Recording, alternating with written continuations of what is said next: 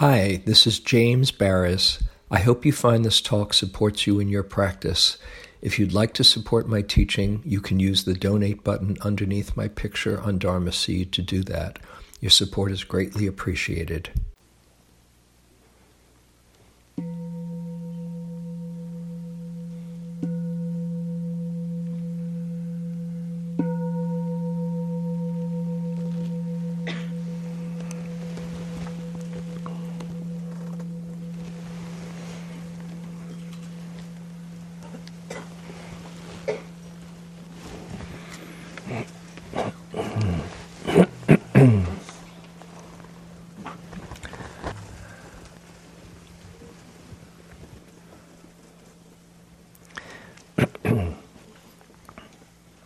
So I just wanted to take a few minutes for us to arrive, and then I'll say a few opening remarks, and then Rinpoche will share the Dharma for a little while.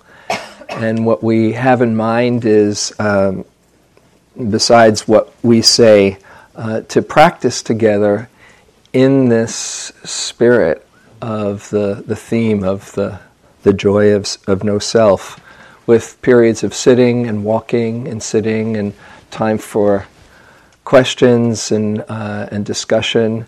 And then again in the afternoon, the first part of the afternoon, Rinpoche will give a talk, and then towards the end of the day I'll share some more thoughts as well.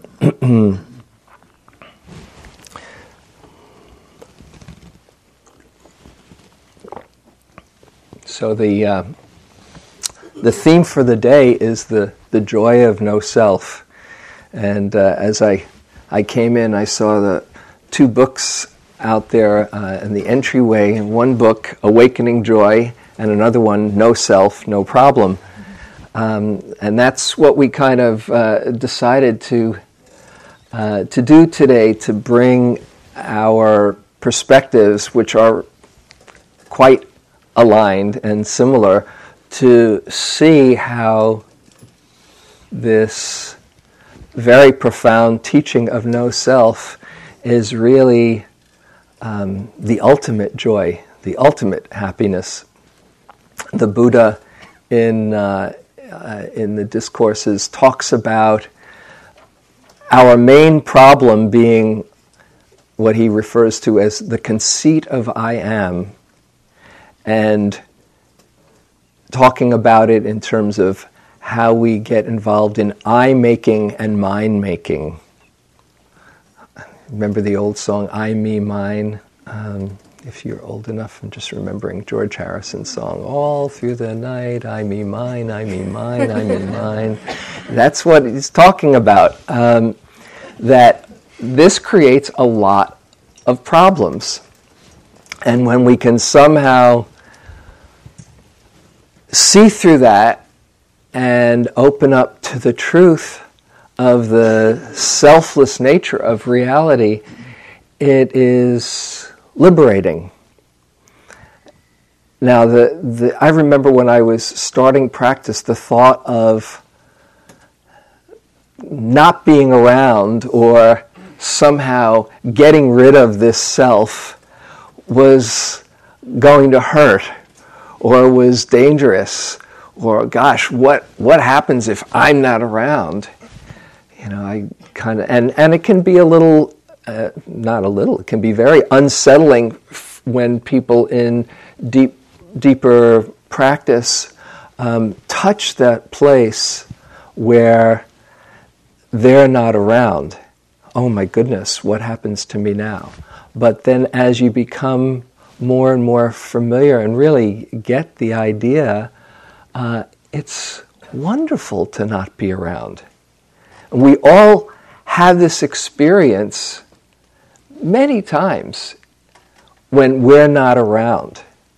When you are, for instance, dancing and really letting go, and you're not in your head, you're not thinking about how you're looking to everybody else, when you're just dancing for the fun of it.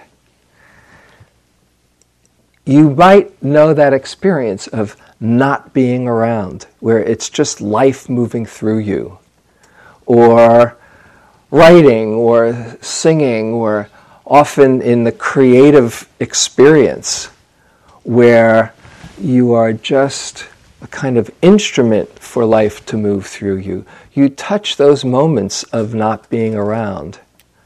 Or if you're in a very intimate moment with somebody where you can merge, whether in conversation or intimacy, physical intimacy, and there's not you and the other, there's simply presence connecting between these two forms. We so yearn for that. We so want it, because in those moments there's not a self to look good or to judge or to compare. We're free of that. And that points to this joy of no self, where we can let go of trying to be anything, let go of the I-making and the mind-making. So as we practice together, as we do our sitting and walking and our sharing together, we want to keep on inviting you to practice in that spirit of not striving to be a good meditator, not trying to have the right sitting, whether it's internally or externally, not having any kind of report card, but just letting yourself relax into simply being, simply allowing presence to experience itself through this form called you. And hopefully you can get just a taste of this joy of no self, which you have many, many times, and just become more and more familiar with identifying, oh, this is what it's like to let go of any kind of image of me or any kind of striving to be a better me, but that life is quite sufficient enough as it expresses itself through this form. So with that, I want to introduce my friend Anam Thubten Rinpoche, who I really recommend the book No Self, No Problem. I've given lots of them away. It's great. It's thin enough where it's not daunting, but every sentence counts.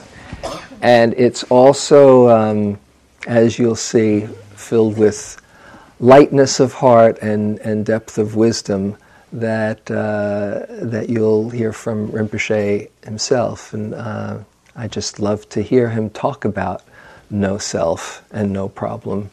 So, Rinpoche, will you please share the Dharma with us? Thank you for the invitation. Thank you.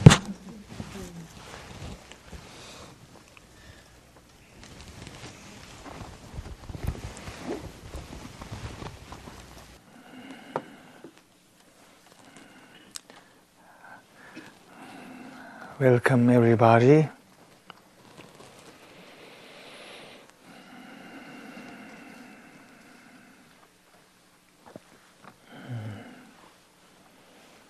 And there are many similes and metaphors in the Buddhist teachings. One of them is this exotic flower that blossoms once every 1,000 eons. When it blossoms, it does not last forever. It perishes in a single moment. For this very reason, that flower is very precious. And that flower is called Atamvara. It's actually a metaphor. This flower signifies something about our being, this life, this existence. This very existence is like a Tamvara flower. It's so precious because it would not last a long time. Every moment we take breath, when we take breath in and breathe out, we are getting closer and closer to the end of this existence. Of course, our essence, the consciousness, never dies, since it is non-material, uncompounded, it has no beginning, it has no end, but this physical reality eventually will come to end.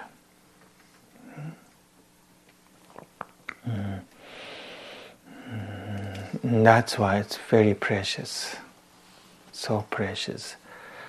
That is to be treated, regarded as this delicate flower, which is not going to last for a long time. For this reason, many people describe that they have a moment of freedom, even enlightenment, at the moment of a death, because they realized that this existence is so perishable and yet so exquisite, to the extent that nothing matters so much. Being successful, poor, loved by others, rejected by others, all these things don't matter so much. They're like illusion, like dreams, don't matter so much.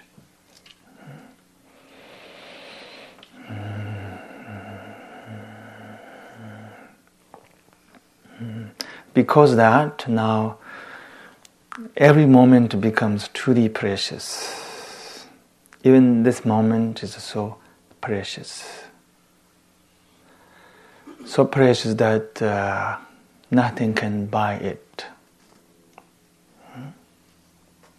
You can put all the wealth of the world, and yet this moment is even more precious and more worthwhile than the wealth of the entire world, because you cannot buy this moment.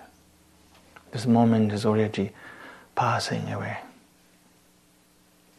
The question that I like to ask myself is how many moments I have wasted in the realm of unnecessary suffering and hatred, insecurity, perhaps countless of them. And then another question that I like to present myself is that, am I going to continue wasting my life from now on and to suffer unnecessarily? This is a very important question to ask. Actually, as a possibility, as the only possibility, we can be free right now in this very moment. We can be free forever from this moment. Only possibility, not as an absolute certainty. Not only that, you have every means and power and capacity inside you to set yourself free from this moment on and forever. Maybe this is why Buddha said, I can show you only path and you must liberate yourself. You must set yourself free. I cannot do that for you.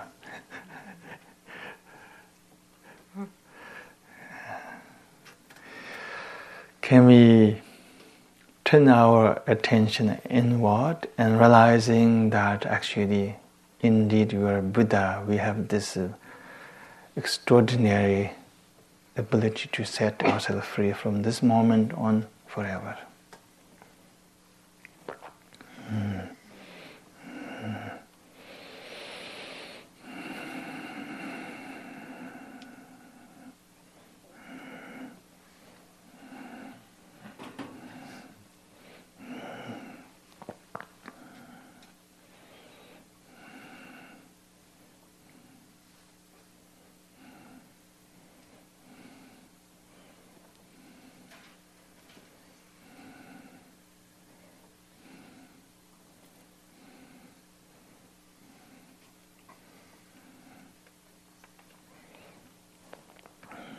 So to me, this is the most profound words that Buddha expressed.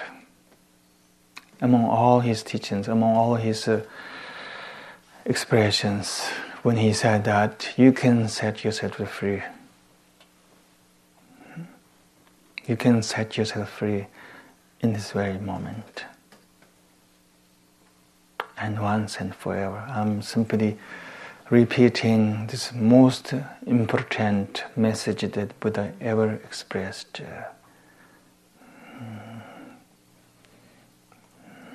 And it's very good news to hear too.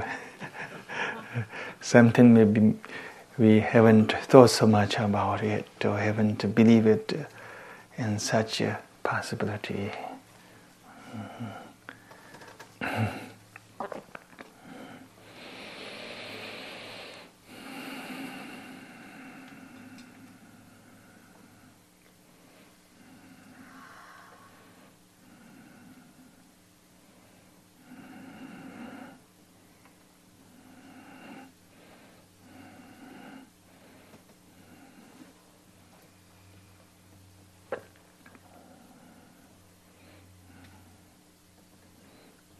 Now, there are many verses that completely opens your heart and brings so much irrational joy into your consciousness. And this verse was one of them for me. Periodically I recite this verse, which is mentioned in many sutras, in Nikaya sutras as well as also Mahayana sutras. The very words that I quoted from Buddha. I used to recite that verse and feel so much joy. Not joy for myself, not only for myself, but for everybody, for all humanity. This very notion that you can set yourself free. And it's so important for us to remember that again and again. You have every means, every power, every magic to set yourself free. Even this very moment, whether you can see that power and that benevolence inside you or not, that's another matter. Sometimes actually you realize that you can set yourself free. And then of course we forget that. Especially when you meditate, when you allow yourself to completely dissolve into the pure awareness, you realize that actually you can set yourself free. Have you ever had this moment that from this moment on I don't need anybody from outside to set myself free because I can do this for myself? Not only that, I already demonstrated and I've already proved myself that I can set myself free because I free to liberate myself. And right now, in this very moment, did you have that such a moment that you might like to call spiritual epiphany or satori? Tibetans call it instantaneous liberation. It happens periodically, not always, as James said. This amazing certainty, this divine certainty, that you truly feel that you can set yourself free and that you don't need anybody's help from outside, not from even Buddha, not from any divine entities and authorities. Jigme Langpa, one of the most enlightened teachers in Tibet, said that there's a point that you'll gain this absolute certainty that I'm speaking about right now, in where that you feel even 1,000 Buddhas appear in front of you, and 80 Mahasiddhas walked in front of you, and you feel that you don't have to talk to them because you know the truth already. He said that is the certainty, the absolute certainty that you must acquire very soon, and do everything in your power to gain that certainty. It's a divine certainty. No one, your true essence, no one, deeply known, not conceptually but experientially, known that you are already the pure awareness, the Buddha mind, and knowing that you have every power, every means, every magic, and to set yourself free and to once again rediscover your true nature.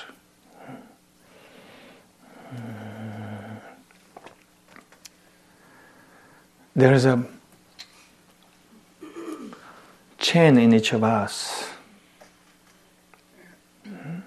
and chain that is binding us to this endless sorrow through eons and eons.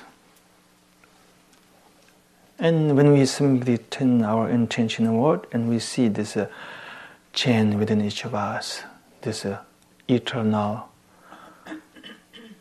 bondage, samsara.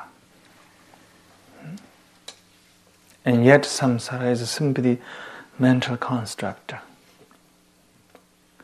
And if we really look honestly into the very makeup or the very ground of samsara, we'll find that the ground of samsara is also not so solid, it's very transient, it's always ready to fall apart. So what I'm speaking about right now is not my personal revelation. This is very much the fundamental message of all the enlightened ones in the Buddhist tradition. Jara Asanga, another well-known Mahayana teacher, wrote this beautiful teaching as a revelation from Buddha Maitreya. And this teaching is called Uttara Tantra. In that teaching, he illuminated a very profound meditation, which is a form of analysis or inquiry. He said, by using Indian cosmology as a metaphor, he said, if you look the world, you'll find that the earth comes from the water, and water comes from the fire, and fire comes from the space. And then when you ask where does space comes from nowhere. Space comes from itself, because space is non-material, uncompounded, has no beginning, has no end. Space is purely indestructible. In the same way, when you go inside and touch your suffering and simply ask where does this sorrow come from? It comes from karma.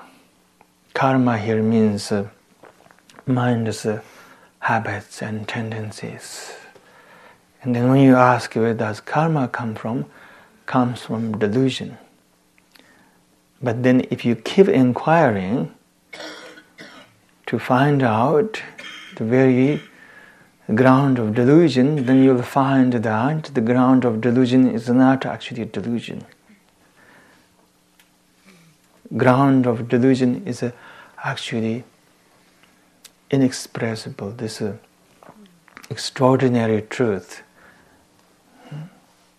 The Tathagatangaramba, the Buddha essence, the emptiness, the no-self, and which is intrinsically nameless, inexpressible. And yet we can give many names to it. We can call it emptiness, the original purity, the Tathagatangaramba, the eternal Buddha Dharmakaya, as you wish. You can give many names to it. It's the original purity. That is your true essence, your original face.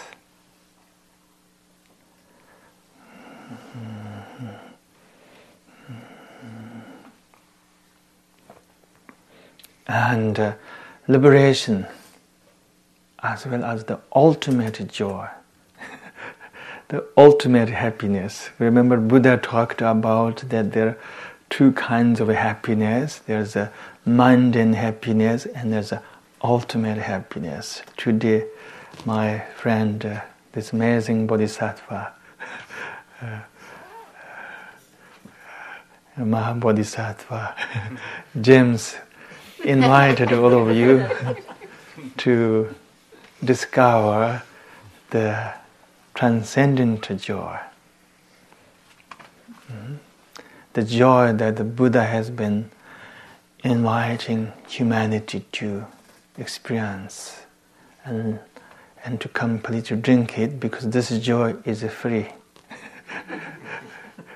Totally free, doesn't cost anything in the ultimate sense. Whereas the mundane joy costs a lot. It's quite expensive too. The mundane joy is not free because it is a product of achievement and acquisitions of this and that, the stolen lust, love, approval, success. So let's be a little bit playful today. So I will tell you a story. Story of Nasruddin. Perhaps many of you have heard Nasruddin, who was this eccentric master in the Sufi tradition. Many of you have heard this story from me. One time Nasruddin was just walking on the street, and then he ran into this lady who looks very unhappy. So Nasruddin asked her where she is traveling, and she said, I tried everything and yet I haven't found any meaning and true joy in my life. So I'm looking for joy and happiness. And of course, Nasruddin felt great sympathy with her. He wanted to help her, but of course, he didn't have any idea, any spontaneous strategy to help her. But he noticed that she was carrying a bag. So suddenly he got an idea. He grabbed her bag and ran away. And he heard that she was cursing at him and trying to grab him, but it turned out that Nasruddin was much faster than her. And then one point, Nasruddin realized that he's very far away from her, and he put the bag in the middle of the road and hid behind a tree. And after a while, the lady showed up. She was sweating, she was still cursing, was very angry, but she found the bag in the middle of the road. And she picked up and she was so happy, she was joyous and ecstatic. And Nasruddin says, this is another way to produce happiness. And usually when we look into our life, most of the time we feel that we are somehow discovering joy, happiness. They are simply often product of something, product of circumstances and conditions and favorable conditions. This idea that we are getting something, or we are getting something that we have lost, or we are getting something that we have been desiring and wanting and obsessing. So all this happiness and joy that we experience in this lifetime are mainly mundane. Mundane happiness, Buddha called literally mundane happiness or worldly happiness. And which is of course not a bad thing to experience. It's much better to experience the earthly joy and worldly happiness than feeling totally miserable and unhappy. Of course, you are entitled to experience, enjoy the abundance of worldly happiness. But worldly happiness is very shallow, very shallow. It doesn't last long time, and shallow. There's no comparison between this transcendent joy and worldly joy. The transcendent joy is very rich, so rich that there's not even one word, one metaphor to describe this, the wonder, the beauty, the inexpressible richness of the transcendent or the enlightened joy until you experience it. You have to experience it. And when you experience it, then perhaps you feel quite happy that you open your heart and you transcend all your limitations and then allow yourself to glimpse that miracle, this extraordinary miracle, the richness of the transcendent joy.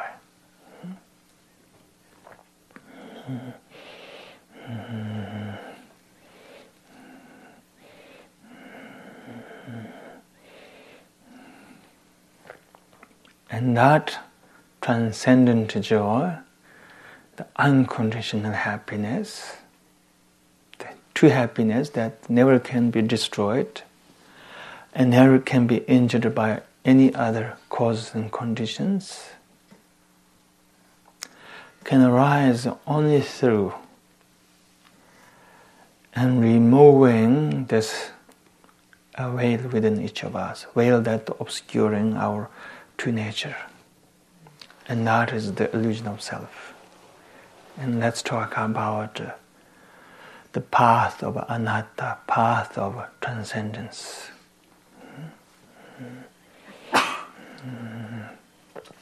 And then everything that we are speaking about right now, this notion of transcendent joy, is not actually theory, it's not a far-fetched idea.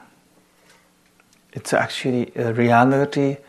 It is a truth that you can experience. Not only that, you can actually actualize it. And you can actualize that truth as the very much basis of your life.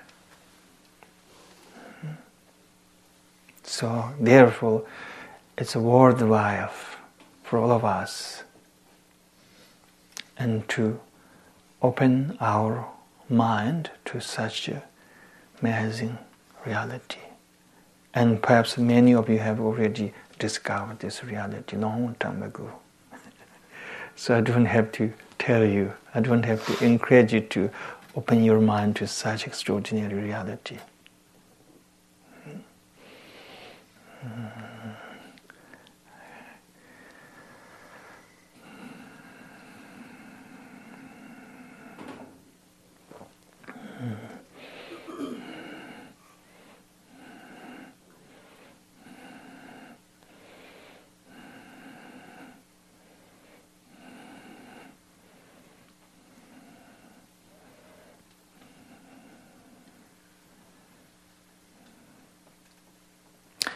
And great Dzogchen masters call this illusion of self the conceptual splinter. Imagine it's a splinter in your consciousness. So we are living with this splinter for a very long time. No wonder why there's so much agony and misery in this existence. And this splinter has to be removed. There's no need, there's no good reason to keep going.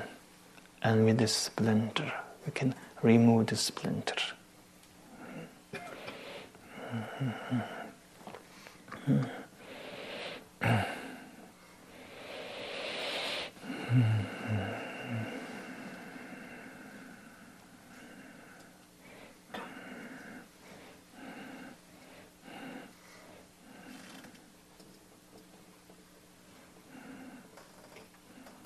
Sometimes there are not so much words to express, and sometimes there are lots to talk about.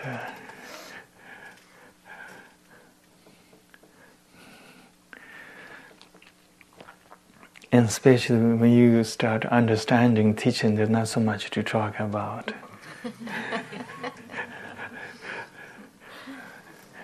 I'm feeling quite happy to be around all of you, even though there's not so much to talk about in this very moment.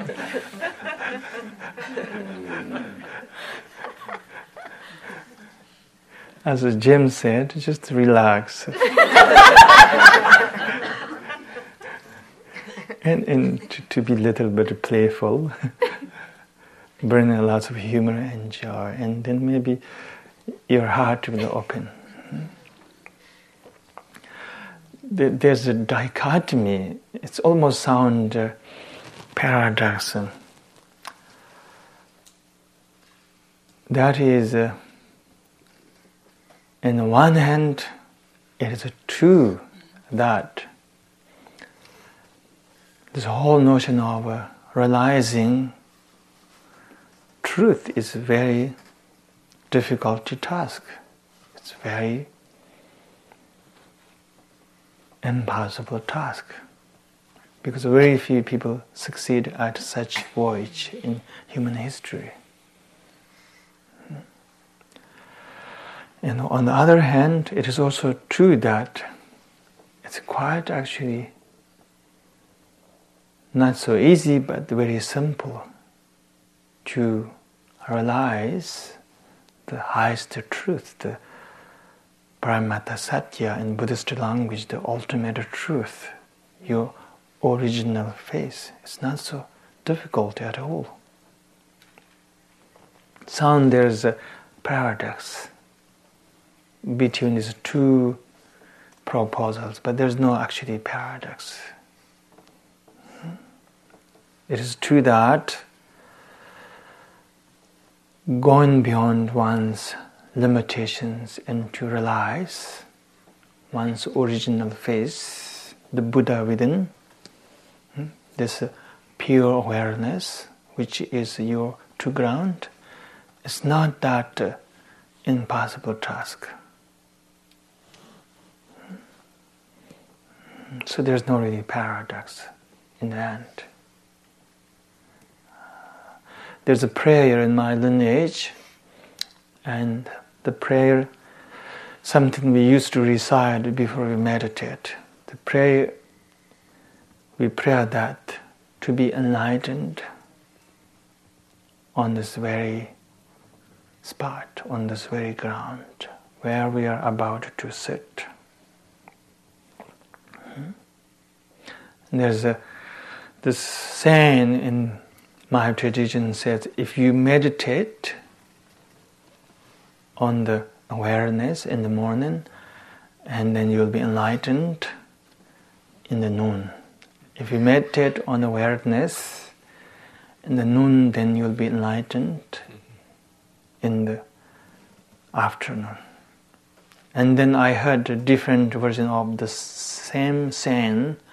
One goes, if you meditate on the awareness in the morning, you will be enlightened in the morning. And if you meditate on the awareness, at noon you will be enlightened at noon. So of course, forget this whole idea of being enlightened. It sounds very too fancy. But what I'm trying to say is that even in this very moment, even while you are sitting here, there's already auspicious synchronicity, coming together all the necessary means and circumstances for you to open your mind and to transcend the veil inside you and to realize the transcendent joy, happiness, which is ground over your true nature from the very beginning, from the beginningless time.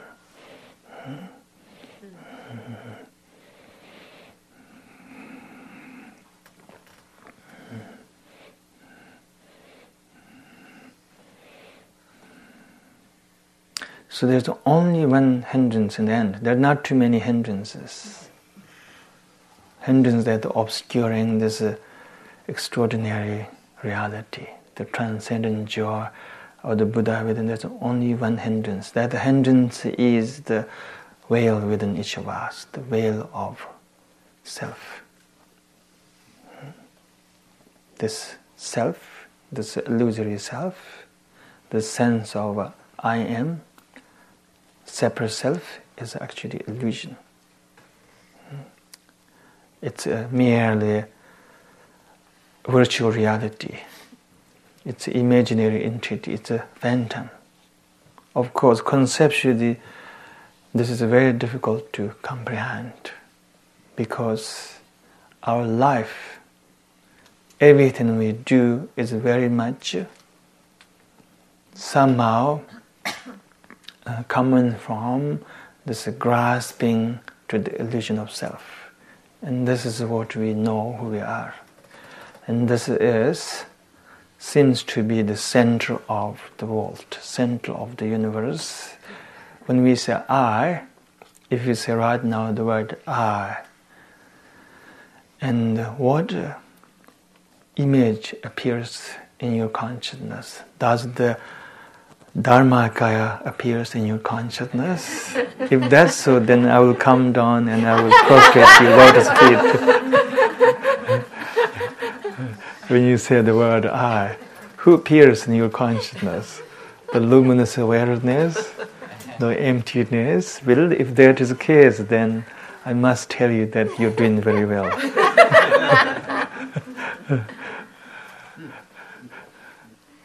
But who appears in your consciousness when you say the word I, when you think I?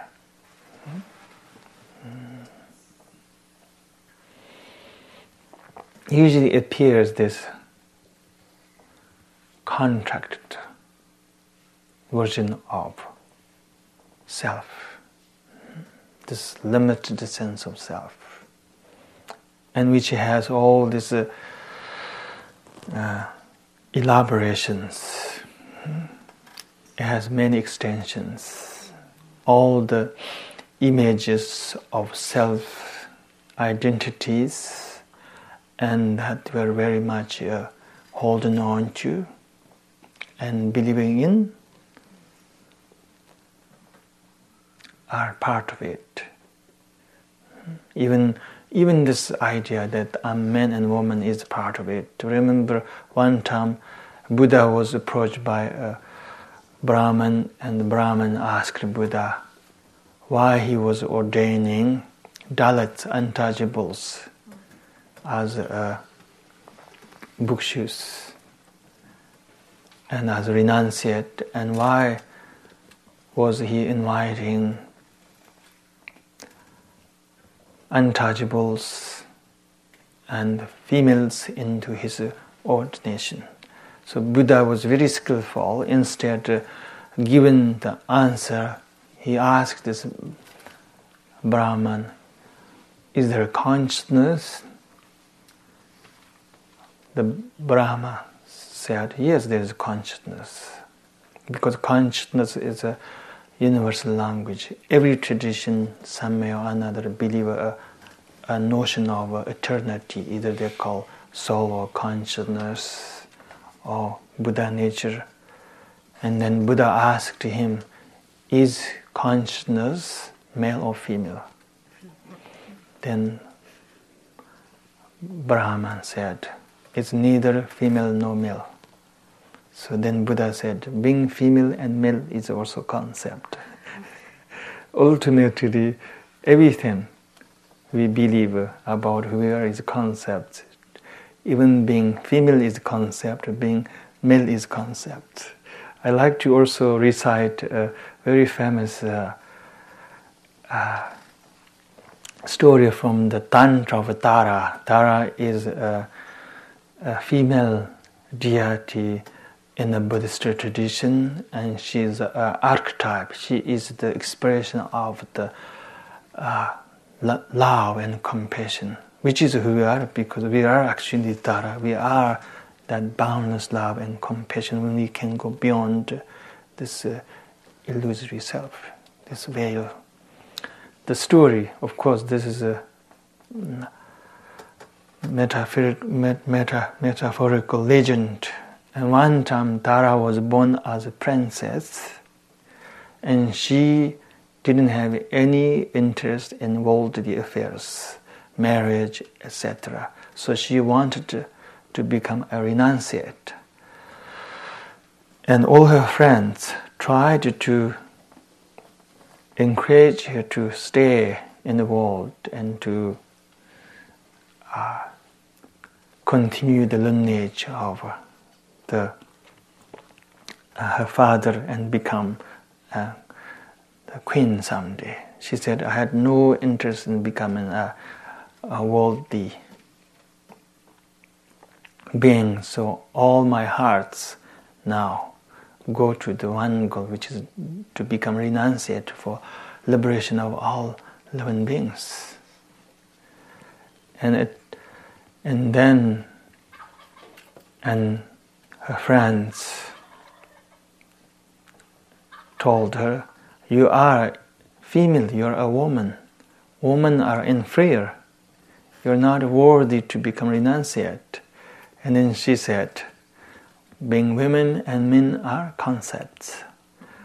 And from now on I vow I shall remain as a female forever.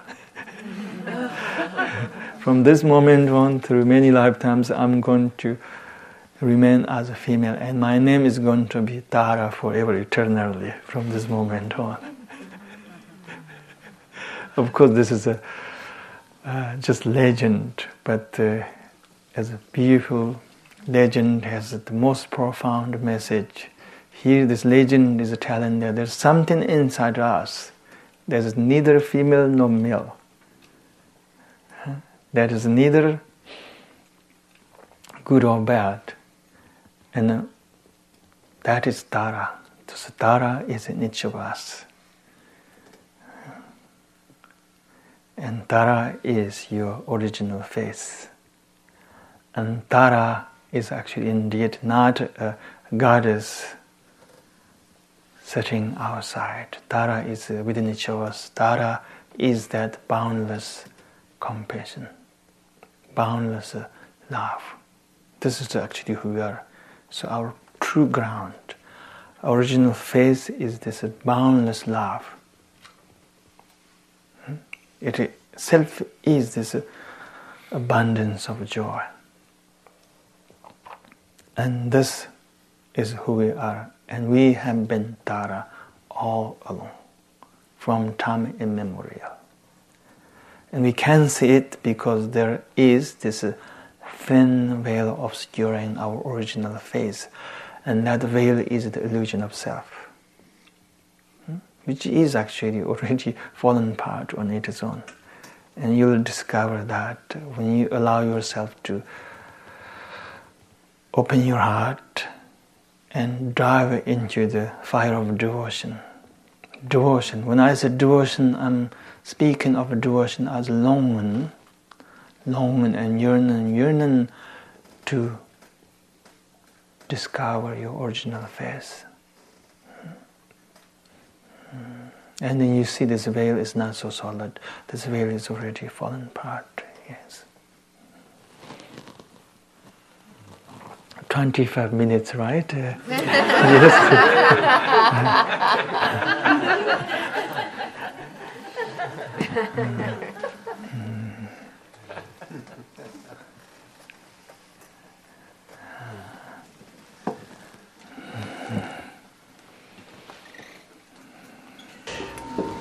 Oops.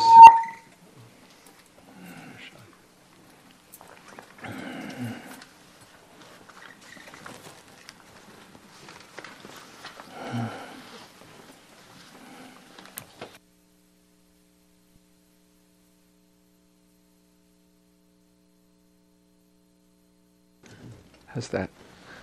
Up, maybe a little. Can you hear? Is it okay? Yeah. Great. Okay, so just a few brief words before we go into practice to kind of put what Rinpoche is saying into practice. One is, as far as the self is not anything you have to get rid of. It's just that you don't have to create it. It's simply a construct. And as he was saying, in relaxing our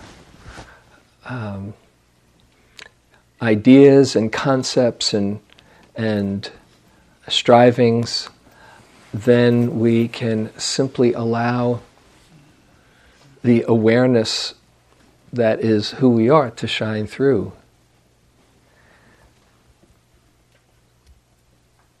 It's not even your awareness. Can you say, my awareness? My awareness is better than your awareness. My pure awareness is better than yours. It doesn't make any sense. Like, for just a moment before we get into the quiet, close your eyes, just relax, and just notice what's here. You might notice sounds in the room, or you might notice sensations in the body.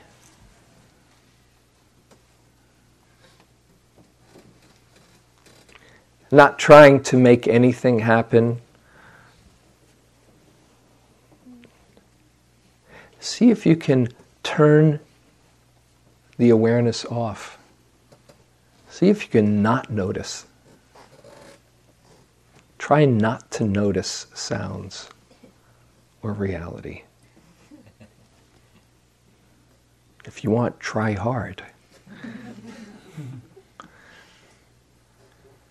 Can you turn your awareness off?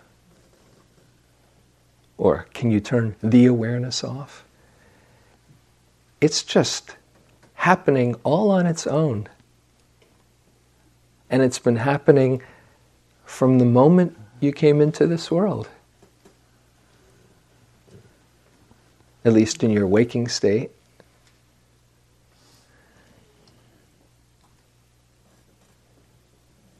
You don't have to make awareness happen. It's who we are, and it just shines through us. And when you can let it shine through and just delight in the awareness, then it's just awareness awaring. It's just awareness being aware of itself, even. And as you're in that space, I want to share with you a poem that I love that points to this by my favorite poet, Dana Falls, called Awareness Knowing Itself. Settle in the here and now. Reach down into the center where the world is not spinning and drink this holy peace. Feel relief flood into every cell.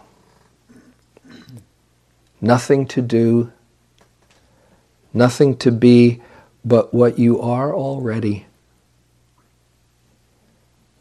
Nothing to receive but what flows effortlessly from the mystery into form. Nothing to run from or run toward. Just this breath. Awareness, knowing itself as embodiment. Just this breath. Awareness, waking up to truth.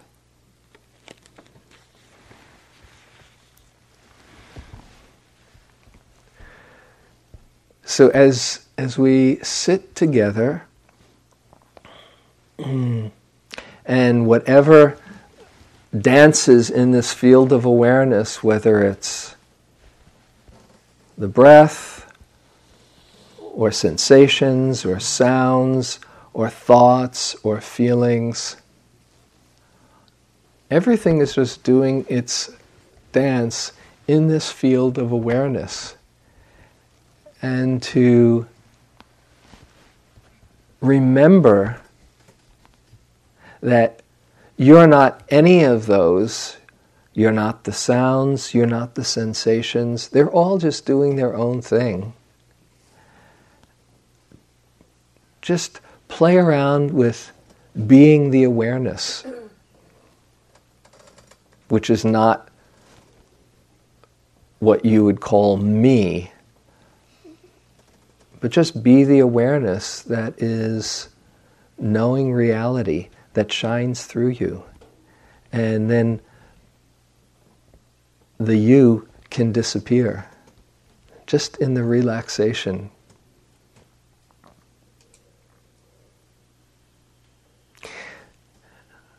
And besides relaxing, which is a very profound thing to do, there's one other component that is useful to keep in mind, and that's simply being interested. It's really a relaxed awareness that enjoys meeting life, enjoys receiving life, that just knows on its own, and it can be supported by an inclining towards the natural interest that loves to feel alive.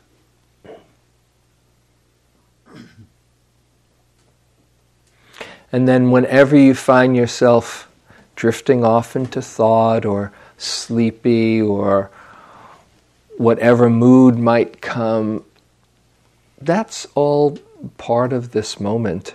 You don't have to take it personally. That's just one more construction of a self that's not here. All of those sensations coming and going on their own, thoughts coming and going, you don't invite them, they just arise and pass away.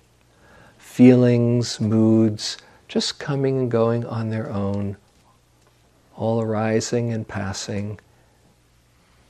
Just keep on coming back to the relief, the ease, the joy of just being the awareness. You know, in the Hindu tradition, a beautiful term, Sat Chit Ananda. Maybe you're familiar with it. Sat, just the being, Chit, consciousness, and Ananda, bliss or joy. That when we are simply aware of being, the natural expression of that is joy, It's just feeling life move through you. Nothing that you need to do.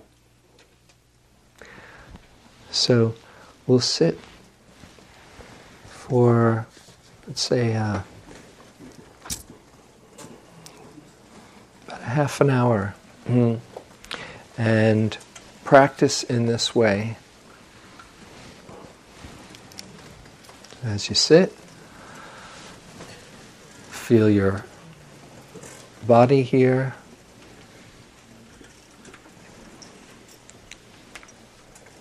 Feel your connection with the earth.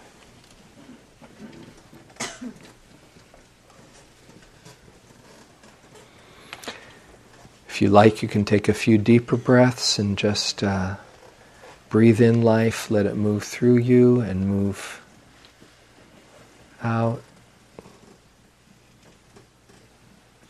And as you do, relax.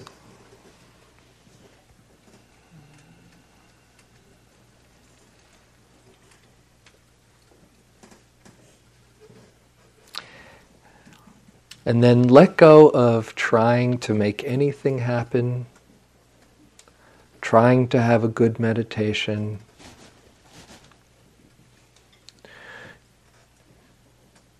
You can connect with the breath, if you like, as a place that you can always rest in.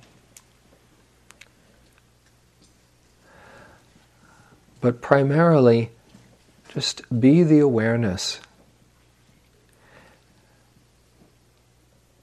Be the relaxed, interested,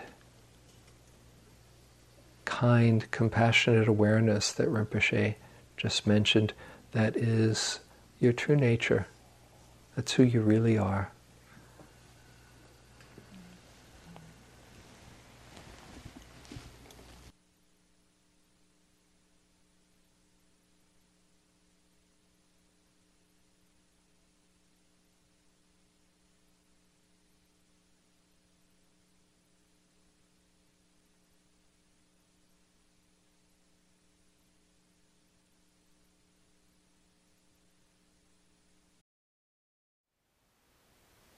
Thank you for listening.